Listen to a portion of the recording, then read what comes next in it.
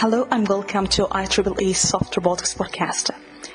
In this podcast, we're going to interview researchers from both academia and industry about their work, thoughts, spectrum, and more beyond that. This is Marwa Edwini, and I hope you will find this podcast useful.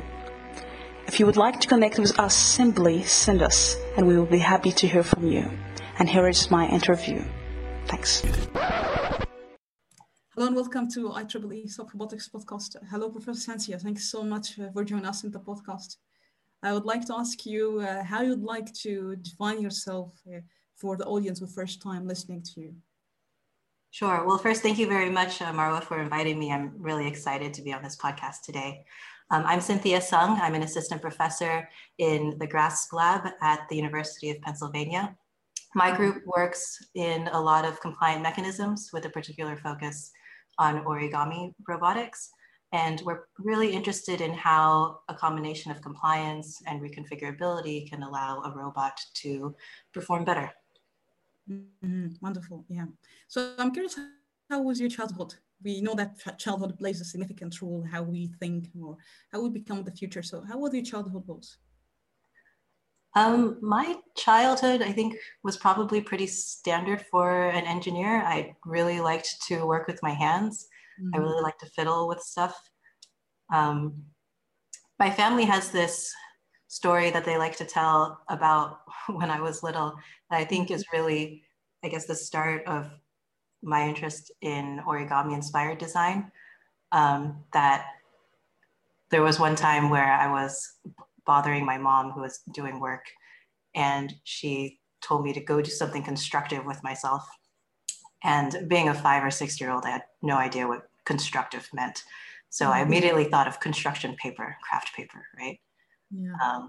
And so made a huge mess with the construction paper. And she came in and she showed me how to fold origami cranes, how to fold a lot of different stuff. And that, I think, was really what started me on being really interested in paper and folding and reconfiguration and how sheets that look like they're just flat objects could really become really interesting 3D objects. And I think that has really brought me to where I am today. And ever since then, I've just been fiddling with my hands. That's wonderful, yeah. So do you remember what is the first system you actually build, since you have this huge inspiration since a child? What's the first system you build that applied this concept? The first origami system or the first robotic system? The first robot and also first origami, both of them, yeah. So you can tell us. Well, so the first robot I built was in high school. It was part of some competition. Our school actually had a robotics team. And so we had this challenge where we were supposed to build a robot to hang up clothes, I think. So we built this arm with a gripper, and it didn't work very well, but we were able to hang up some clothes on a clothesline. And that was really inspirational for me because I was on the mechanisms design team for that robot and learned a lot about different types of linkages and how you might design a linkage to get an arm to move in a particular way. It wasn't until grad school that I actually started integrating this origami-inspired idea with robotics when I was doing my PhD with Daniela Rus at MIT. And we were thinking about printable robots and how we could make robots very quickly. And folding came up as an assembly method that could be very useful for doing that. So at that point, I started actually thinking about origami mechanisms, and we built these really interesting joints for being able to make different types of origami kinematic structures. And so that was in my PhD. That's wonderful. I think I find you very passionate about design, and especially, as you mentioned in your talks before, intuitive design. And when you tell the story, there's something special about you, how you think about the approach of designing like weird structure or new, like innovative structure from the paper or the sheets. If you can tell us how this approach in your mind that I have to design that in that way that could be interesting? There's just any approaches you can tell us about that for a student maybe curious about these design approaches? Sure. I love that you called them weird structures. Yeah, so I think at the end of the day, what I was really excited about was the idea that a flat sheet of paper could turn into a really interesting 3D object. And so a lot of the way we think about design is not so different from the way a normal engineer would think about mechanism design, but there's just this additional constraint that everything that you fabricate needs to be able to lie flat on a sheet of paper. Right. So at the end of the day, an origami mechanism is a linkage mechanism, and folds are like rotational hinges. You have this additional compliance because a paper can bend, right? And so it's not exactly like a rigid mechanism, but the way that you could think about the kinematics of an origami design is a lot the same way you might think about a linkage with rotational hinges. Yeah. So I'm curious, do you have different views for soft robotics in general? Yeah, when you work in what you're doing, do you think you have different views, or yeah, or do you think that's just something is still missing in the soft robotics field? I think that there's been a lot of really great advancements in soft robotics, and we still have a really long way to go.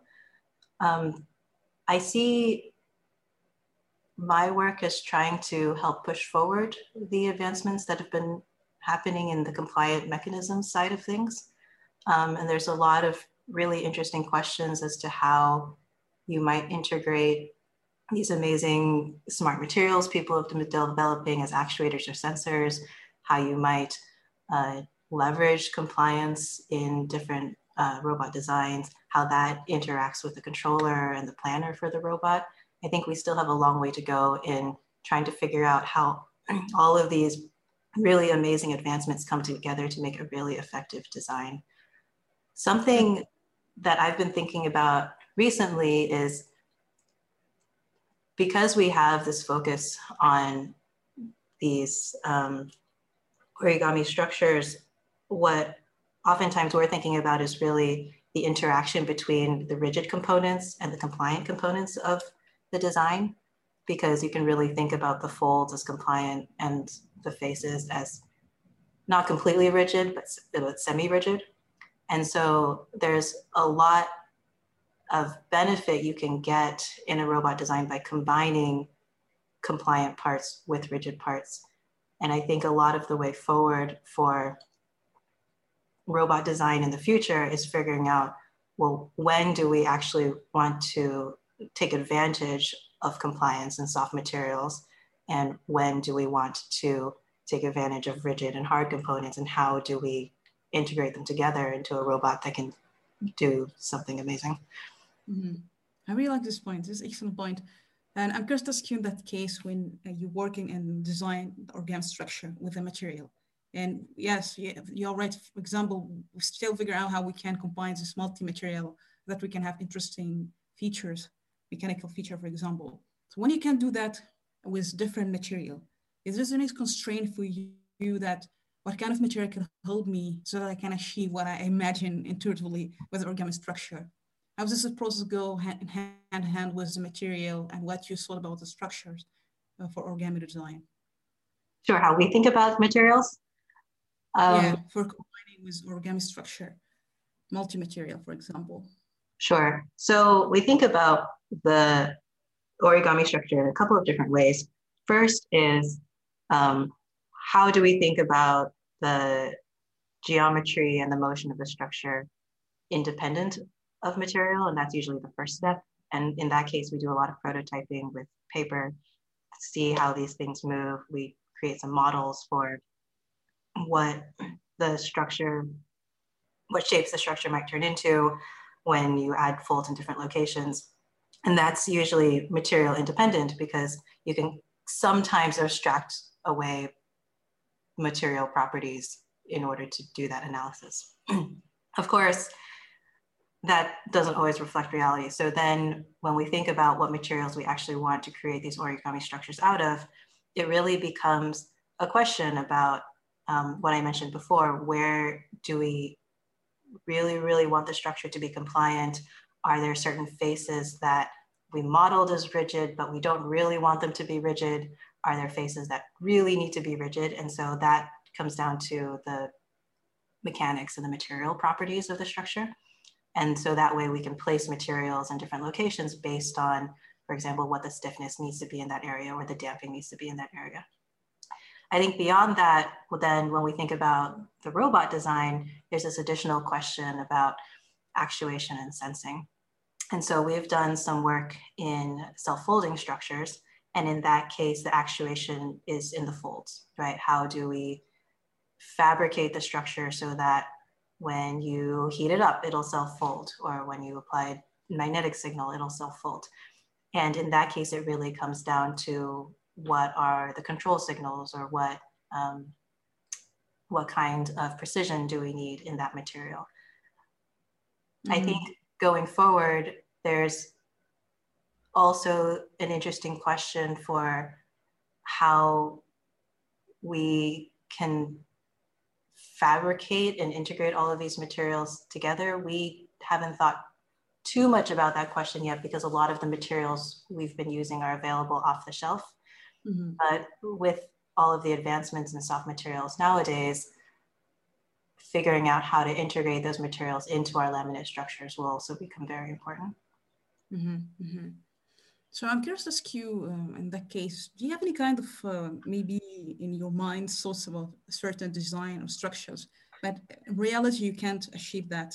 Maybe constraint for the material, or is there any kind of experience you had that I think I have to do that, but when you come to reality, it wasn't easy, or it didn't work out? So in our lab, we've recently been starting a project on trying to get high amounts of power transmission. A lot of times with compliant robots, soft robots, and origami robots, you end up with a structure that it cannot actually carry that much load, or cannot actually transduce that much power. And that means that you end up with robots that are either very small or just can't do very much work, right? In contrast, if we look at a lot of the needs for robots, the robots need to do work. And so recently we've, in a collaborative project with Dan Kodacek and Xu Yang at Penn, and as part of a larger project between multiple universities, we've been thinking about how do we get these soft and semi-rigid structures to be able to transmit power and be able to match some of the power capabilities of rigid robots, but still using these soft and semi-rigid designs. And I think that's a challenge that we're still trying to figure out the answer for. That's interesting. And maybe I'm curious to ask you, do you think maybe a student can ask us a question, do you think maybe topology optimization or generative design could be helpful in that case, or you don't think that for the designing or expectation that could help in achieving the desired goal? No, I'm a huge fan of topology optimization. I think that the work being done in optimizing structures and generating structures computationally is great. Actually, our group does do some work in computational design, and I wouldn't say our techniques are necessarily topology optimization, but we're trying to figure out how we can generate robot designs to achieve certain tasks. I think there are some limits in that the simulations that are being used in these techniques are not always completely reflective of reality, that there are certain things that are very difficult to model, right? Like, friction is very difficult to model. There's noise, the fabrication may not match your actual real robot. There's all sorts of different effects that we haven't even figured out what they are yet that aren't captured in the simulation. And so what comes out of an optimization might not be exactly what you want to build, but I do think we can take a lot of inspiration from what these optimization and generative approaches produce to help us create better robot designs. Mm-hmm. That's great. And may I ask you what you think could be missing when you look to what we have in tools now for maybe in simulating or the topology optimization approaches, and also use computational also geometry. So just what could be still missing from your experience? And you think, yeah, maybe we have to do that to match what we have in simulation to some extent that could help really designing something near what we have in simulation? That's a hard question. I think there's a lot we just don't know about. So the issue with, I think, with a lot of simulations and models is that you need to know a lot of parameters about the world, about your design, in order to get an accurate model, right? You need to know what are the material properties of the material that you're putting through your topology optimization framework. You need to know what the environment is if you want to actually simulate your robot, and you need to know it with a high degree of precision. So I don't think there's necessarily, I don't know that there's anything necessarily missing in the physics of these simulators or models. I think the physics and the software that have been developed are extremely powerful and they're very useful. I think there's just a lot that we don't know about the world or that we can't characterize or very easily write down that results in errors in the simulation or model that, that create these errors. Yeah, I agree with you. Yeah. And may I ask you, what could be challenges, do you think, in your lab, for example, challenging, still really, so challenging, and you're curious about working in this research lines?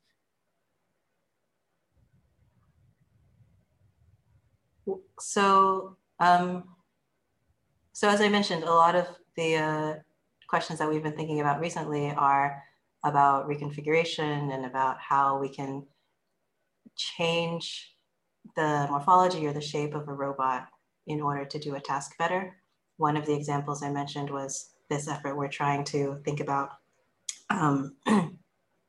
power, right? How do you get a compliant mechanism to transduce enough power for a legged robot? And one of the interesting questions there is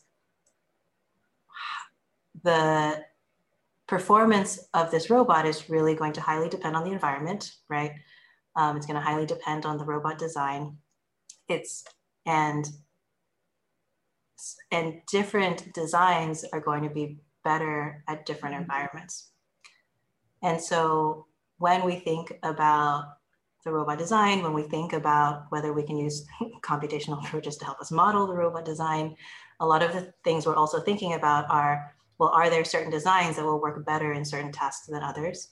And how do we think about reconfiguration as a way to help the robot do better at many different tasks or many different environments?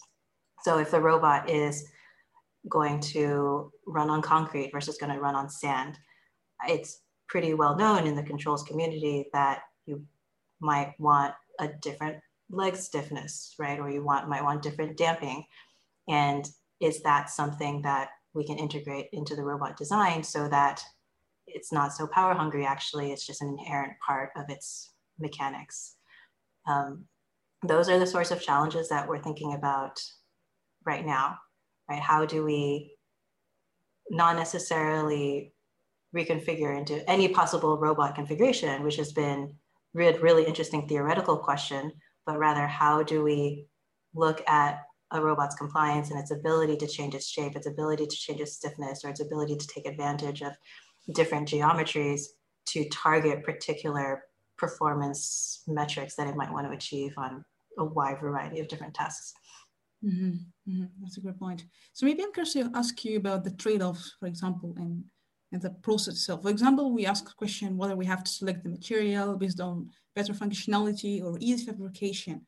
When it comes to you, what are maybe the trade-off that you have and you can't avoid it? So there are always trade-offs in how complex your design can be and how easy it is to fabricate, right? I think that's a huge trade-off that we deal with every day, particularly when it comes to origami-inspired and reconfigurable robots, that you can create a very interesting mechanism that can do a lot of different things, but it's not going to be very easy to fabricate. And once you actually fabricate it, it may not actually work as well as it did when you modeled it, right? So there's always this trade-off between the complexity and the number of degrees of freedom in your structure and how easy it is to build in real life. I think that's a very, that's one that we think about, and I think all roboticists have to think about all the time. There are also interesting trade-offs in what I was mentioning before on where do you put the rigid materials versus the soft materials. We're currently exploring combinations of, rigid links versus compliant beams versus, different types of lattice structures. And when you use like a rigid material, you get better force transmission, you get better precision. When you use a compliant mechanism, you get more degrees of freedom, you perhaps get more robustness. And that's also a trade-off that we think about when doing design, is where do we want to take advantage of certain of these material properties for whatever it is the design needs to do. That's also a very excellent point. So I'm curious about the bio-inspiration. Do you ever have, find something in nature very inspiring in terms of structures? And when you look at that, what kind of which level of understanding you have to go for, how this behave, or how I can replicate that? How you go to get this abstraction level, whatever inspired you, if you have any example in nature?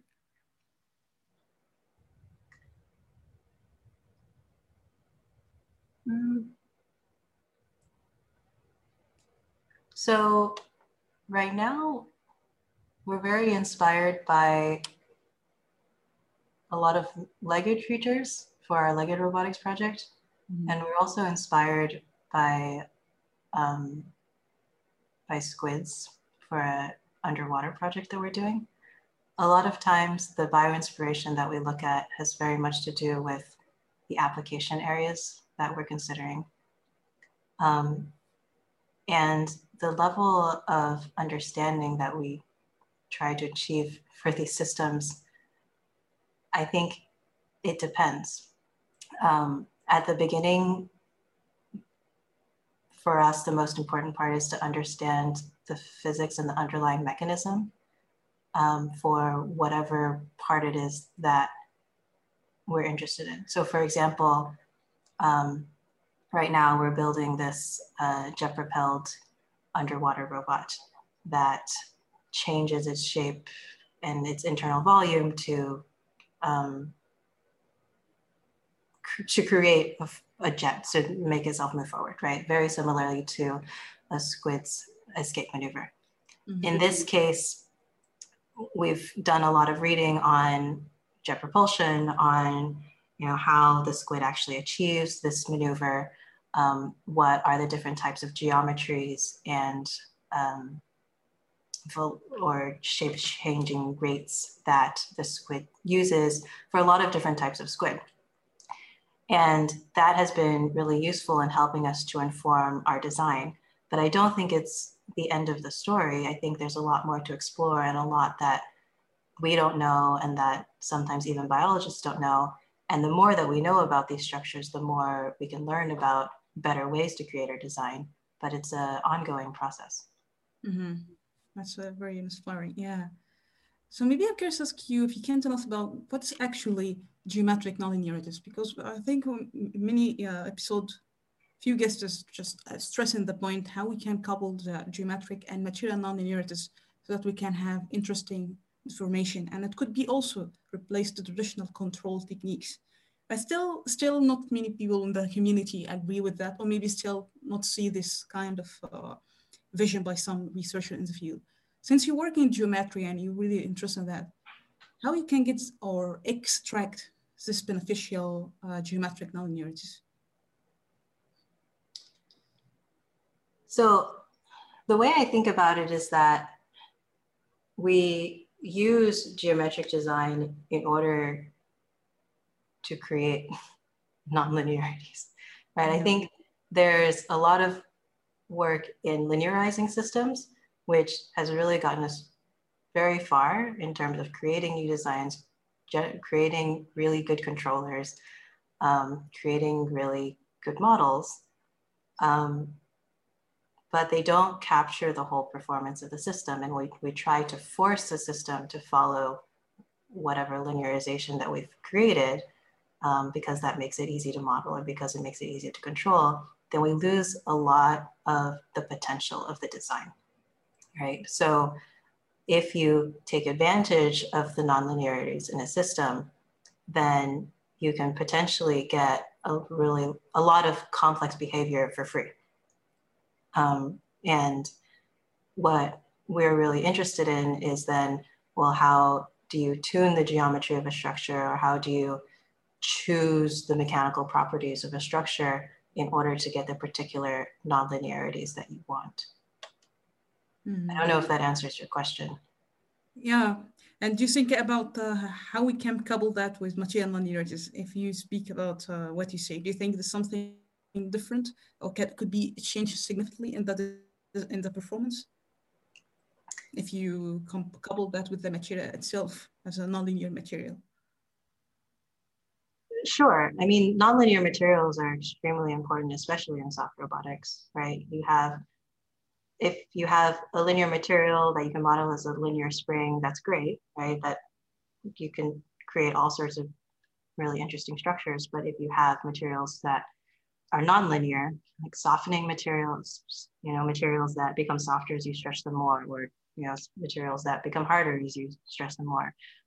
There are materials that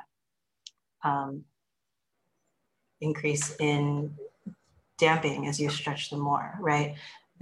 These materials allow you to have the robot's performance change automatically as it's moving, right? So, for example, if you want to create a robot that's has multiple different soft components, but you want them all to kind of come to an equal level, right? An equal distance or equal amount of compression.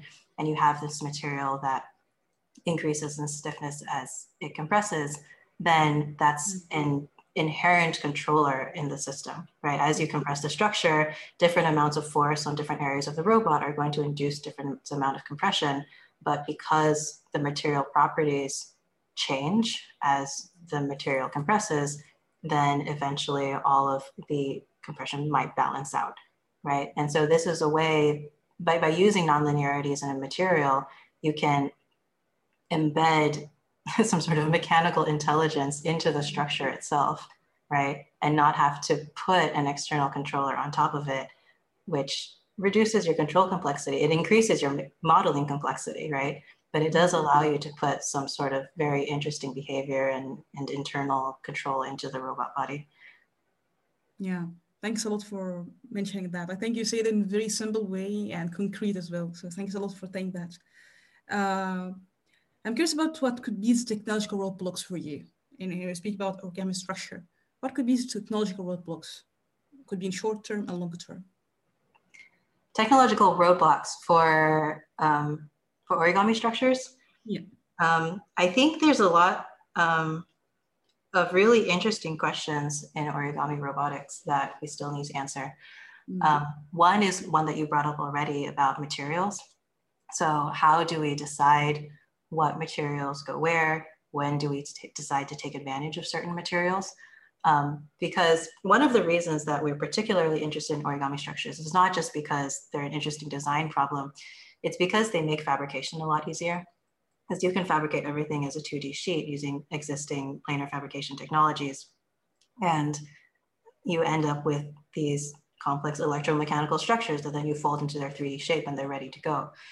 But when you do that, then there's still a question as to, well, what materials do you want to use? What goes where, right? Mm-hmm. Just like with any robot design. And so I think that's one of the big questions that we're going to be thinking about is, well, if we do have access to a wide variety of materials, which ones do we use?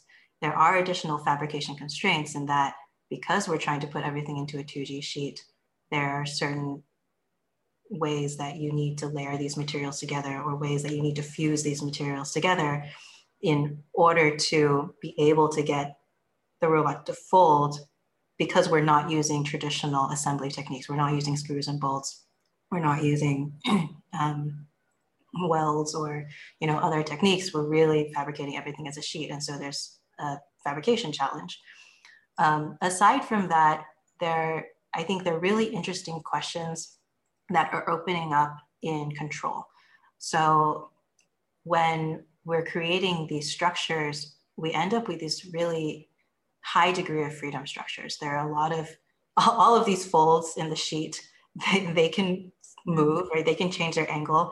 Some of them are dependent on each other. Some of them are coupled and some of them are not, right? So plus, in addition, we're making these out of sheets that ultimately can bend.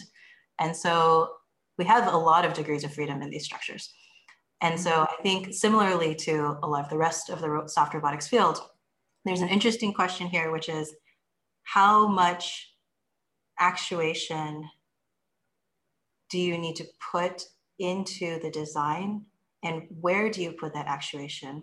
Because now that we're fabricating everything as a 2D sheet, you can really think about distributing actuation all over the sheet, and adding in that actuation, assuming we can solve the fabrication challenge, is not really any more difficult than adding any other material, right? Mm-hmm. And so now if you think about the possibility of distributing actuation, distributing sensing throughout the entire sheet, then coupled with the design of the fold pattern, we can think about clusters of actuators that will create certain types of motion, or clusters of actuator that when they activate, they'll change the stiffness of the device. And so I think one of the areas that I'm really excited about for looking at origami inspired design is this ability to distribute actuation and sensing and control throughout the entire structure to take advantage of the geometry and the fold pattern that we've created. Mm-hmm. That's very interesting as well. Yeah, thanks for saying that. Yeah, so we're closing to end and have a few questions.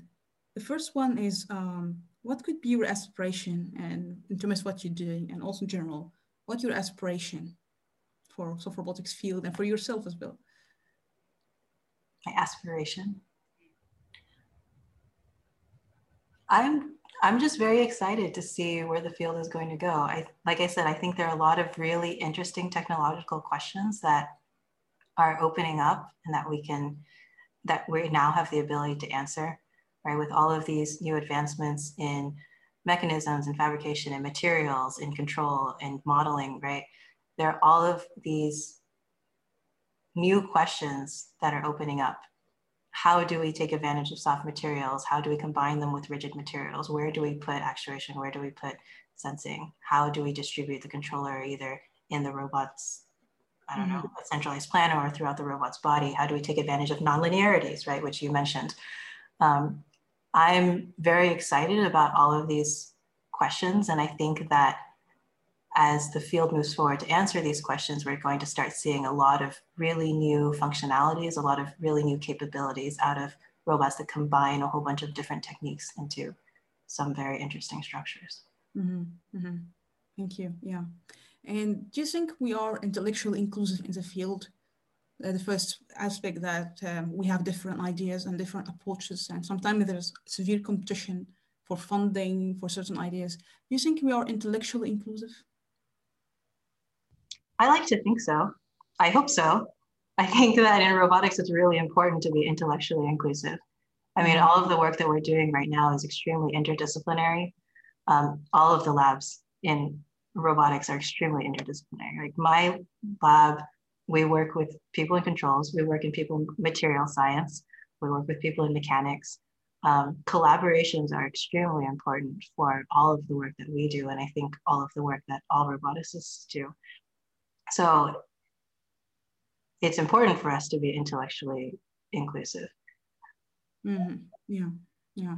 And maybe I'm curious about being like a woman in the field, and you're very smart, intelligent. So do you think it's still you feel, yeah, there's, yeah, you feel comfortable being in the competition sometimes since we don't have a lot of women in the field, or you don't feel that?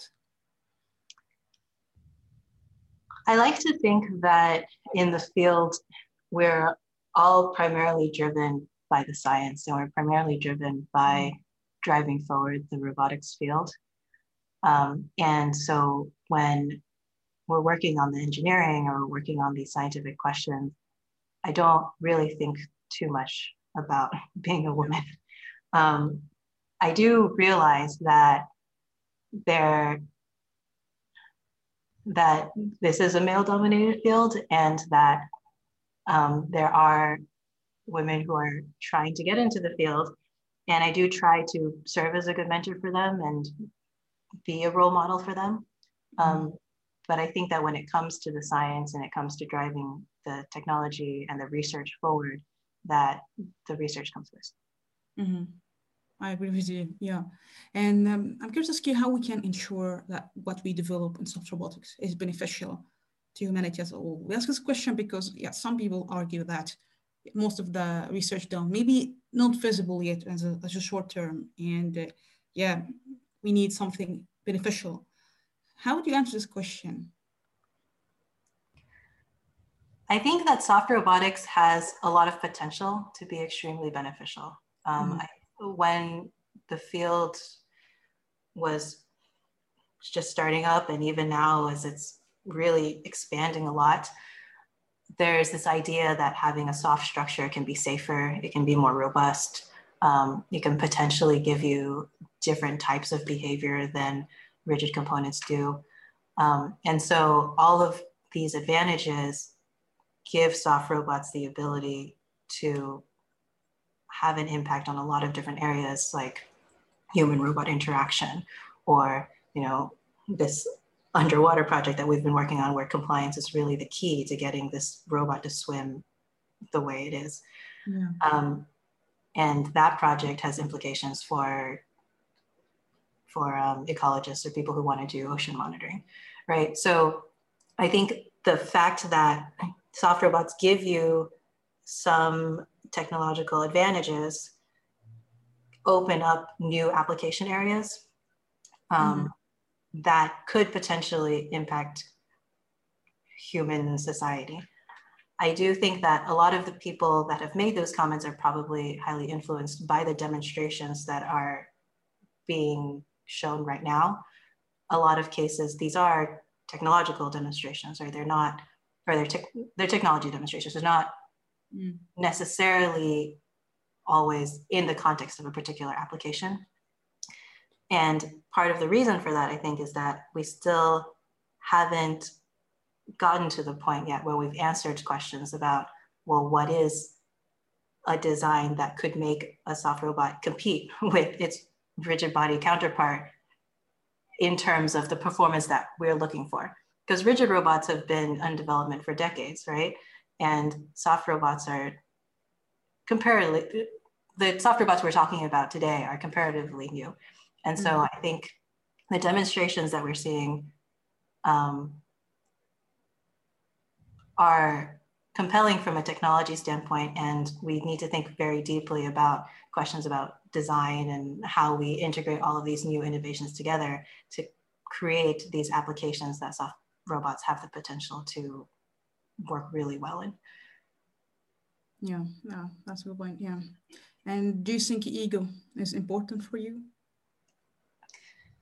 I think ego is important in moderation. So one thing that is very important in research is that we don't know what the right answer is, right? We have all of these really interesting questions and these really interesting challenges, and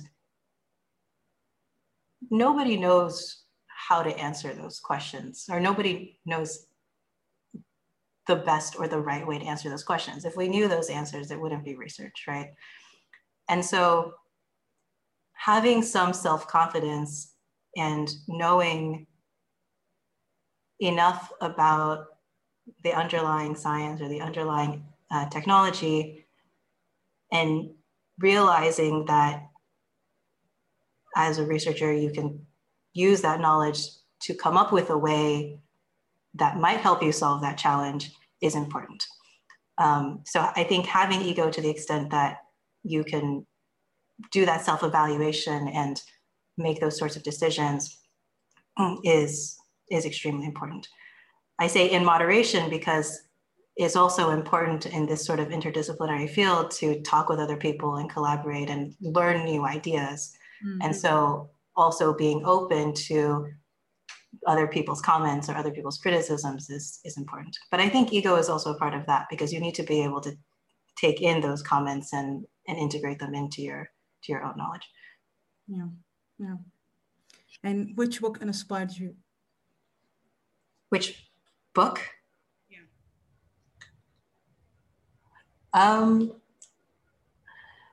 Let's see. I don't know that there was any single book that inspired. Oh wait, no, I take that back. When I was in high school, I read Robert Lang's Origami Design Secrets front to back many times. And that was a huge inspiration for me, knowing that you could actually take mathematical techniques and apply them to something that most people would consider an art. And at the time, I didn't really know anything about engineering, but I think that idea has really stuck with me throughout my entire engineering training, because a lot of times when people think about mechanisms design or what it is that engineers do, a lot of it is kind of an art, right? You take a lot from your experience and you say, well, here's a new application. How do I take what I know and change it in certain ways to get whatever new robot it is that I want to create? Mm-hmm. And a lot of that is intuition, and a lot of that is creativity and something that most people would consider art, right? But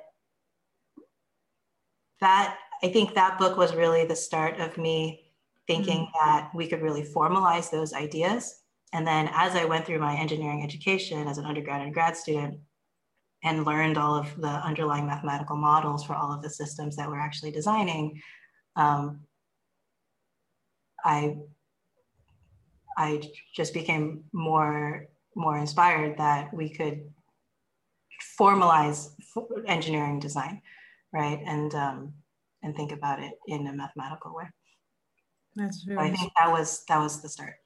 Yeah, thank you for sharing that. Yeah, and what could be the most important quality you have gained and you have to maintain in academia, for example? Yeah. The most important quality, I think, is curiosity. Or what I was mentioning before about being open to new ideas and taking in comments and criticism from other people is extremely important, not just in robotics, but in research in general, I think. And one of the things that I've learned and that I try to teach my students is that just because a subject does not fall within your particular area of interest doesn't mean that it's not worth it to go learn about it. So if there's a seminar happening that's not on origami inspired design, that doesn't mean you shouldn't go listen to the talk, right? Or just because there's another group next door that doesn't work on underwater jet propelled swimming, that doesn't mean you shouldn't go find out what it is that they're working on, right? I think being intellectually curious and learning about things that right now maybe have no relevance to the work that you're doing is really important for helping us to think about how our work connects to other fields of science, other subfields of robotics. And actually those connections might actually produce really interesting collaborations in the future. That's really excellent point. And also good advice, yeah. And lastly, what was the best advice was given to you and was it life-changing for you? So the one I just told you was advice that was given to me by my advisor, that we should be open to other fields and learn about other topics other than what it is that we, just the particular topic that we're working on. Yeah. I think if you're looking for another one, the other big piece of advice that has been important to me is that there's not one right answer, that every problem has multiple ways to get to the solution. And I think in research that's really important because we don't always know the answer. And as engineers, we really like the idea of optimization and efficiency, but in research, there's really no way to know what is the best or most optimal path to the solution. Because if we knew, then we would just do it, right? So I think it's important to keep in mind that there are many different paths to get to the solution to these problems. And as a field, we're all working on different paths, and hopefully we can all get there together. Yeah, that's also a good point. Yeah. Do you have any final words to soft robotics community you would like to say? No, I think we covered a lot today. I want to thank you for having me on. I think this was a really great discussion. I'm really excited to see all of the new advancements that have been happening in soft robotics. I'm really excited about all the ways that we can work together as a field to create new technology and new impact on human society. So thank you once again, Professor Sansi. I think you're doing a really great research line and also very inspiring. And I would like to thank you again for your time. I appreciate it. Thanks a lot. Thank you.